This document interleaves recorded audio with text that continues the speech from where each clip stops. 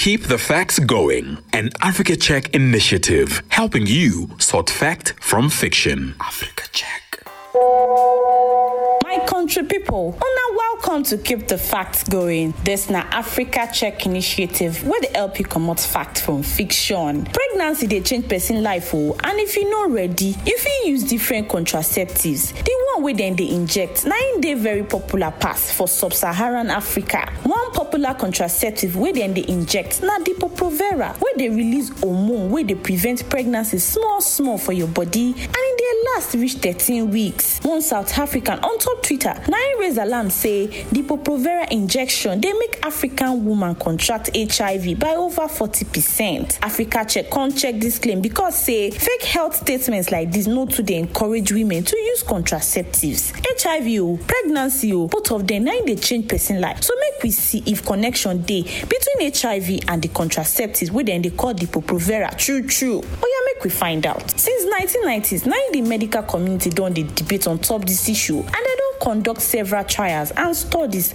to determine if any link dey between these two. The evidence for contraceptive options and HIV outcomes clinical trial wey dem dey call ECHO na im dem conduct for Kenya, South Africa, Eswatini and Zambia. Dem check different types of contraceptives to find out if Depo-Provera injection increase woman chance to get HIV infection, and dem don compare am to other forms of contraceptive options. The trial report talks say substantial difference for HIV risk among the different methods wey dem test no dey, but the way dem design the trial, dem no fit rule out the small increase in risk. This na why the World Health Organization declare Depo-Provera as Category 1 drug, and that one mean say dem fit use am without restriction in areas wey get high risk of HIV. But other scientists and health experts from Africa don challenge the World Health Organization's decision to declare the contraceptive safe. Dem talk say make dem include more women for the studies and make dem consider other factors like condom usage, so the result go fit dey reliable. To dey on the safe side, dey follow your healthcare worker talk make dem tell you the contraceptive wey you fit use. But remember say condoms dey prevent HIV and contraceptives dey prevent pregnancy. Depo-Provera no protect you from the risk of contracting HIV. I no dey this whole month na im go dey talk health tori. Join us every week as we go dey unpack cures, vaccines and all your COVID-19 concerns.